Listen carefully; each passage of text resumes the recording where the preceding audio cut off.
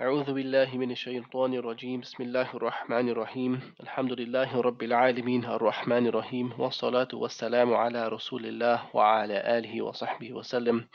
Assalamu alaikum wa rahmatullahi wa barakatuh. Welcome all you're listening to Raheel, Hamza and Shafiq. Thanks for joining us on today's episode of The Verbal Outpost, where we like to have an informal conversation about real topics. And we'd also like you to take part, so make sure you do leave us a comment or drop us an email on verbaloutpost@outlook.com with your thoughts and comments. Bismillahir Rahmanir Rahim.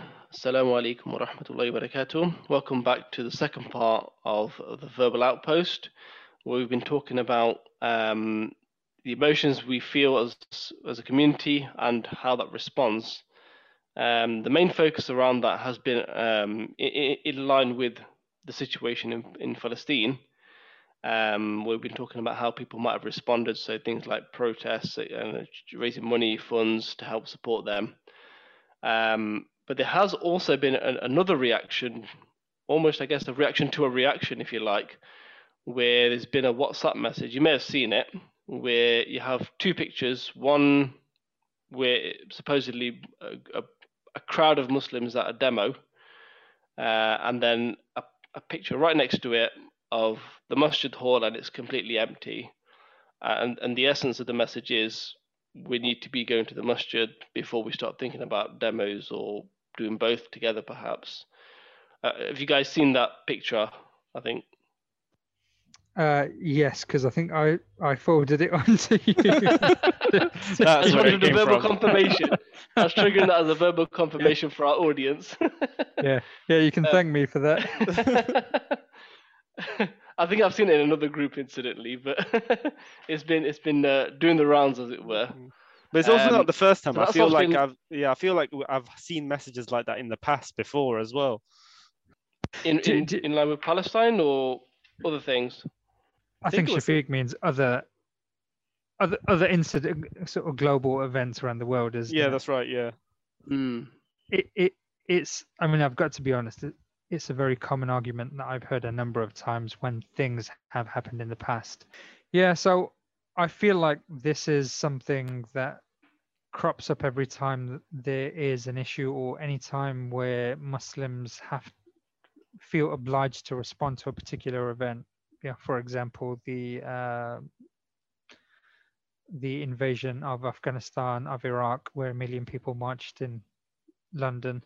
So I feel like this comes out every few years. This argument, it's not even just about the text message that gets circulated. I think it's just this argument, this narrative.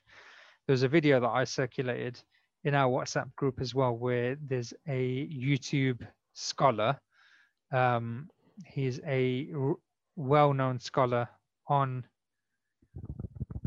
from one of the Muslim TV channels, and he was asked the question, what can a lay person, I don't even think that was a question, but the question he answered was, what can a lay person do to help our brothers and sisters in Palestine?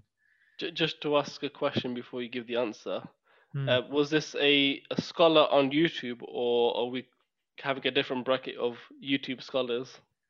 Okay, he was a scholar who answers questions on one of the mainstream Islamic channels on TV. Okay. Who happens to also be on YouTube? On YouTube as well. Okay. So he's not just a YouTube scholar. No. So he's not sort of. He's apparently reputable. He's on a mainstream TV channel. Okay, so make of that whatever you want. But his response to the question was, what can a lay person do to help our brothers and sisters? Yeah, it was about 1.5 minutes. It was basically, you can't do anything because you're insignificant. Leave it to the scholars and leave it to important people, and don't cause fitna in the earth. So all you can do is just make dua for them. And if there's a bit of charity, throw a bit of money at them.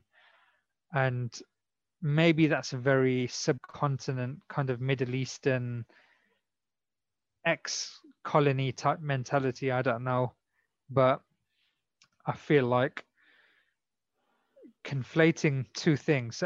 If we just take that particular message, conflating things about religiousness, about spirituality and protest, I think they're not mutually exclusive, right? They can overlap, they can be quite different, but yeah, it's not one at the expense of other. You can pray Fajr and you can protest. Okay, there's some people that aren't going to be praying Fajr, right? It's conflating two quite different things.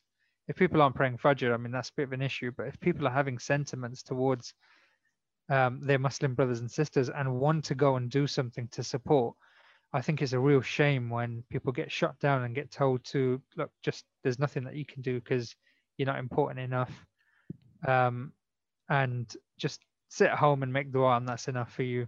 I just feel like we've moved beyond that, and particularly with things like Black Lives Matter, with the Me Too movement, there's some protests that have created some major systemic shifts in society. Okay, so I think, yeah, the power of protest and these things can have a very big impact.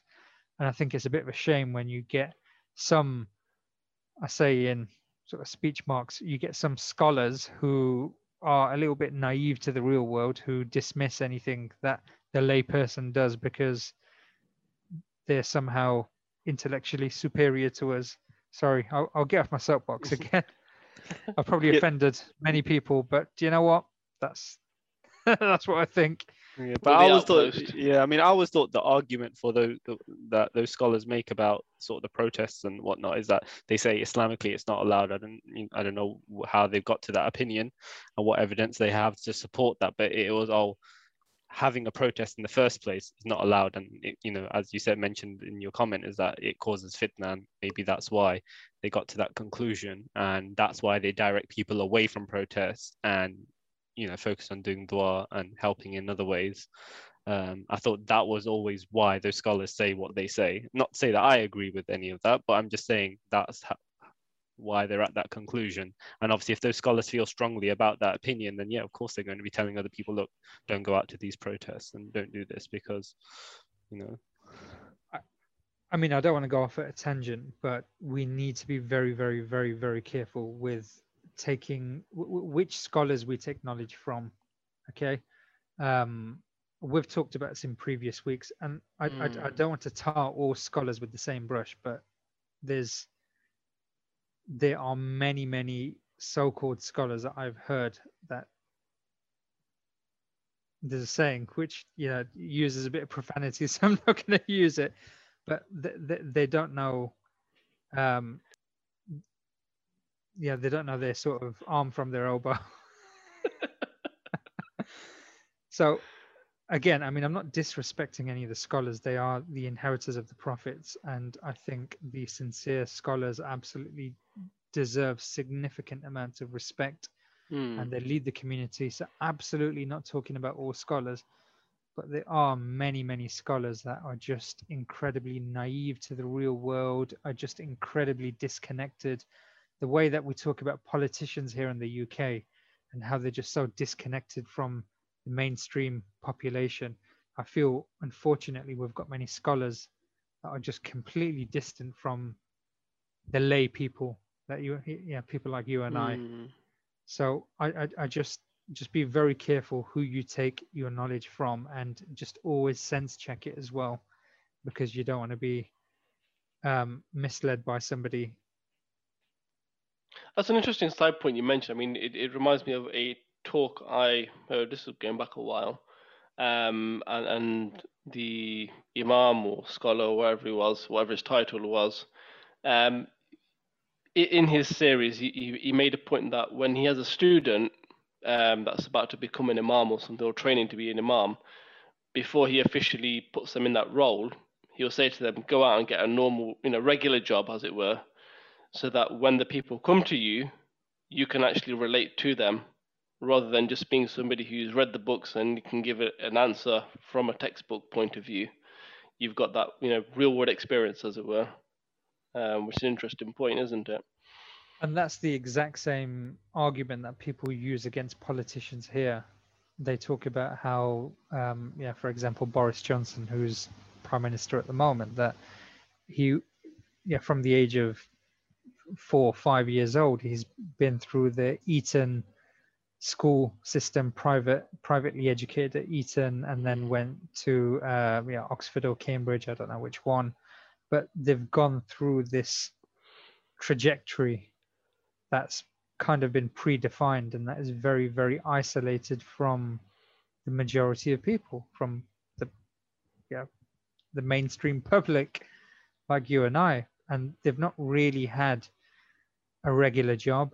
And then there's a joke like, they don't know how much the price of a pint of milk is or a loaf of bread, because they're just completely disconnected.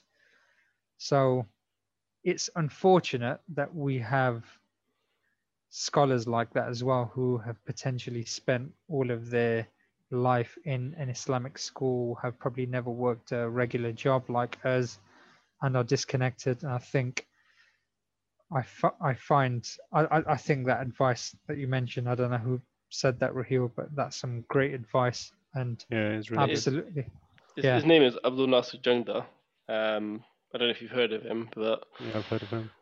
Yeah, again, I don't know what his his title is, as it were, but mashallah, he's just some good stuff. Yeah, so those scholars that sort of said that about those protests on the TV show, then obviously that was I don't know if that's an emotional response or just a response, but for those people that are calling in wanting to help out, I don't think we should ever obviously discourage anyone who's trying to do some sort of a good deed. The three of us, we've sort of had discussions before, haven't we, in the past, where there are people that fast during the month of Ramadan, but they're not praying. But should you be discouraging that person from fasting if they don't pray? And I think it's quite important that, if an emotion, encourages you to do something good, then you should never, I think, prevent that person from doing that or discourage them from doing that. Just saying, look, but you're not doing this, so how can you do this? Yeah, absolutely. What one deed will never negate another good deed, will it? Yes, obviously you've got in terms of categories, you've got your obligations and then the extras, etc. But just because somebody isn't praying, which obviously they should be, but if they then go out and give a bit of charity or they fast in Ramadan, then that's still a good deed, isn't it? Still another obligation that shouldn't be neglected or discouraged even. Yeah, I really like that point, Shafiq, about if somebody's fasting during the month of Ramadan, we don't put them off from fasting because they're not doing certain other deeds, because we could probably dismiss everything that we do because we're making a mistake somewhere, and we're never going to be perfect. We'll always make a mistake somewhere. And I think maybe we should, if there is an issue with people who are incredibly passionate about injustices around the world, actually, I think we should say to them that, look, that's great that you've got this sentiment about the ummah and the community, but how about we go and pray together as well? So, rather than sort of throw the baby out with the bathwater and say that, look, well, you shouldn't protest because you're not praying, go and pray first and then go and protest. Say to them, well, you're protesting already. Go that little extra step further. The same way we would do with Salah as well, is that, look, pray your Salah during Ramadan, but try and maintain that outside as well. Yeah, that's really good. Yeah, I was thinking about me. I mean, in terms of my personal stuff, we're talking about sort of emotions. A few years back, I applied for a new job, and I put the application through and everything, and I could have just left it at that, carried on with my prayers and whatnot. But the emotional side of things, look, I've done my part in terms of the application, but there's more I could do. I can ask Allah for help. I can make dua to Allah and say, look, Allah, I've put this application through. I did the best I could in it. Please make it successful for me. So as Hamza was saying about that person, that cares about injustice and whatnot, you can encourage that person to also make dua and ask Allah to make sure this protest that you're doing or organizing is successful. So there are ways of doing it and encouraging people to do good things. And we're talking about emotions. I was thinking as well, when death, that always when someone passes away in your family, I've always seen people who run to the masjid, after someone passes away, they run to the masjid, they're doing their extra prayers. I mean, especially if they're inclined towards Islam anyway.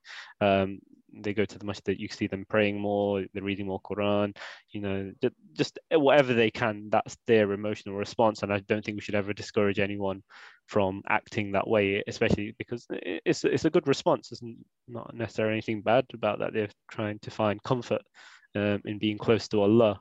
I've seen the opposite as well, actually, saying that, but these are people who were maybe never that close to Allah in the first place, where they're almost cursing Allah for taking someone away from them and their family. And it's not nice to see. Yeah. It's not nice to see, but I feel like I can understand why they're upset, because obviously it's not nice. It's never going to be easy for a family member of yours to pass away. So you may question why Allah has done that. So it's about trying to find that answer, whether it's reading more about the Prophet ﷺ or reading Quran. You can maybe find a way to feel okay about it. I don't know. It's a lengthy process. Unfortunately, I haven't, thankfully, I haven't been through that myself, but I've just seen it in other people. So going back to the post that we mentioned, where people say, well, why are you protesting if you're not praying?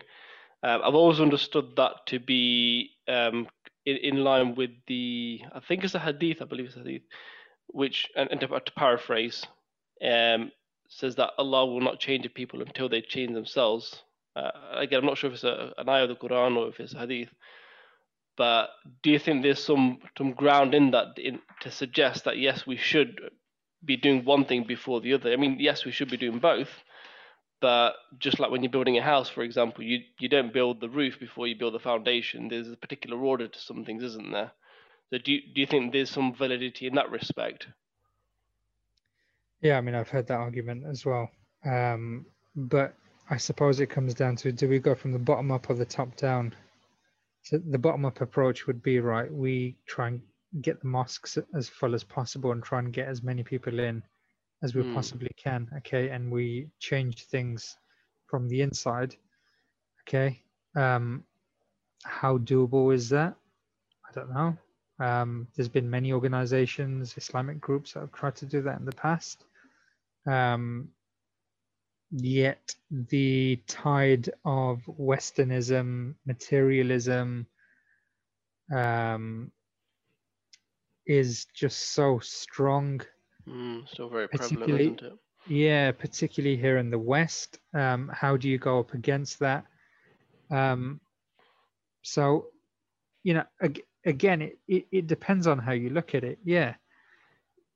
Are you looking at those people as not being good enough, or are you seeing them as being a work in progress? And we talked about this, I think, in the first couple of shows. So if you've not listened to them, go back, listen to episode 1 and 2,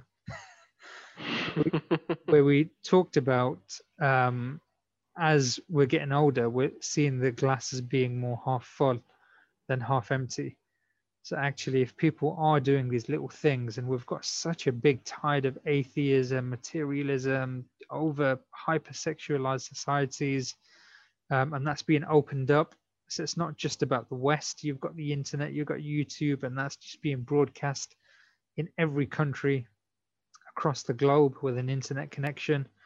So we're constantly getting bombarded with this. So when young Muslims do get emotional about things happening around the world, about injustice, at least they're not in the they're getting up to no good and doing drugs or whatnot. So at least there's something to work with, right? So go on. Go. I was just going to say, it reminded me of at the local masjid. This is going back a couple of years now. You know how during Tarawih and whatnot, you always have those kids at the back running around and making a bit of a noise, and people say, "Why are you kids at the back? Sit down and pray and do it." and I can't remember who it was, but they spoke to the imam about it, and he says, "Look, I'd rather they be in here in the masjid running around and making a bit of noise than being outside in the streets doing God knows what." Exactly. So they might not be doing what you would want them to do in an ideal situation, which is going to have a different ball of conversation, really. Have we given them tarbiyah for one thing? But at least they're not out there doing God knows what. Yeah. I mean, there may be cases. So again, terminology is probably quite important. So by protests, I'm not talking about. I mean, you hear some people and they talk about it being like some meat market or something, and as if it's some wedding, and all the women are tarted up and the guys are on the prowl, and that's the way they describe it. So I don't know. I've not been to a protest like that, but if there are any protests like that, who have you been talking to, Hamza? I haven't heard anyone describe these protests. Maybe these people went to the wrong event. Maybe they saw a marriage event and ended up at this protest. Well, I don't know. Maybe they ended up at city centre at the wrong time or something. Ended up at 11 o'clock at night rather than 11 a.m. So I don't know. But if there's scenarios like that, then I mean that's quite different. But I'm talking about where it's a protest against a certain cause, certain injustice. That I think we should give young people a pat on the back and try and encourage them to do more good. I think is what we should be doing. Okay, brilliant. So obviously we're talking quite at length that around this scenario. This is in a very much public sphere, isn't it? But let's say somebody's adamant to say, right, I'm of the belief that we can't do anything, so I'm just going to sit here and make dua, right? Let's somebody's going to adamantly sit to that. There's no change in his mind, or her mind, I guess. How about we take it to a personal sphere rather than a public? So we also have, again, going back to that emotional response, people responding in what you might consider as a strange way or unusual way in that respect, because to draw an example, if you see somebody and he's doing something wrong or something like that, and you say, brother, maybe you shouldn't do this, sometimes you might find they might lash out and say, oh, do I know you? No, I don't know you. Why are you telling me what to do? Or if we do know some people, they might even respond, and I've heard this myself as well, is, well, how can you be telling me what to do when you used to do this? How did you all of a sudden become so religious and so, in tune with the spiritual self and whatnot? So we have these kind of response. I mean, if we take it even one step further, you've got people who, you say the wrong thing to the wrong member of family, and that's it. They're not going to talk to you for the rest of their life. So we've got all these different type of emotional responses. How do we tie that back into that? Just as, because we only got a few more minutes, so as closing comments, I guess. I think the key word is wisdom. And I don't remember who it was. Was it the two sons of? It was the two sons of Ali radiallahu anhu. Was it? Wasn't it? I think Hassan and Hussein. But there was a new convert, and he was struggling to make wudu, and the kids, they knew he was doing it wrong, but they didn't want to embarrass him and say, look, you're doing wudu wrong, so this is how you do it, and we know better than you, mate. They used hikmah, they used wisdom. And I think, unfortunately, that can be lacking as well. And I think particularly when you throw family in the mix as well, and there's a whole load of baggage from many years gone by, it can be a bit of a powder keg.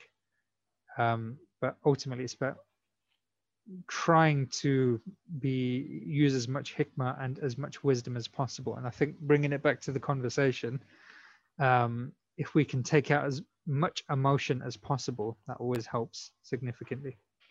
Yeah, looking at things objectively is going to help you, a great deal in that sense.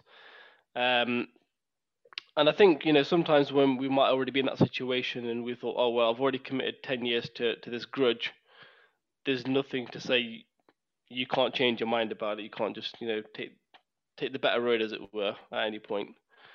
But unfortunately, that's all we've got time for today. But thank you all for listening, however many might be listening. And we'll see you again next week. So do drop us your thoughts and comments. Our email address again is verbaloutpost@outlook.com, or you can drop us a message on the podcast channels as well. But until next time, assalamu alaikum wa rahmatullahi wa barakatuh. Wa alaikum salam wa rahmatullah.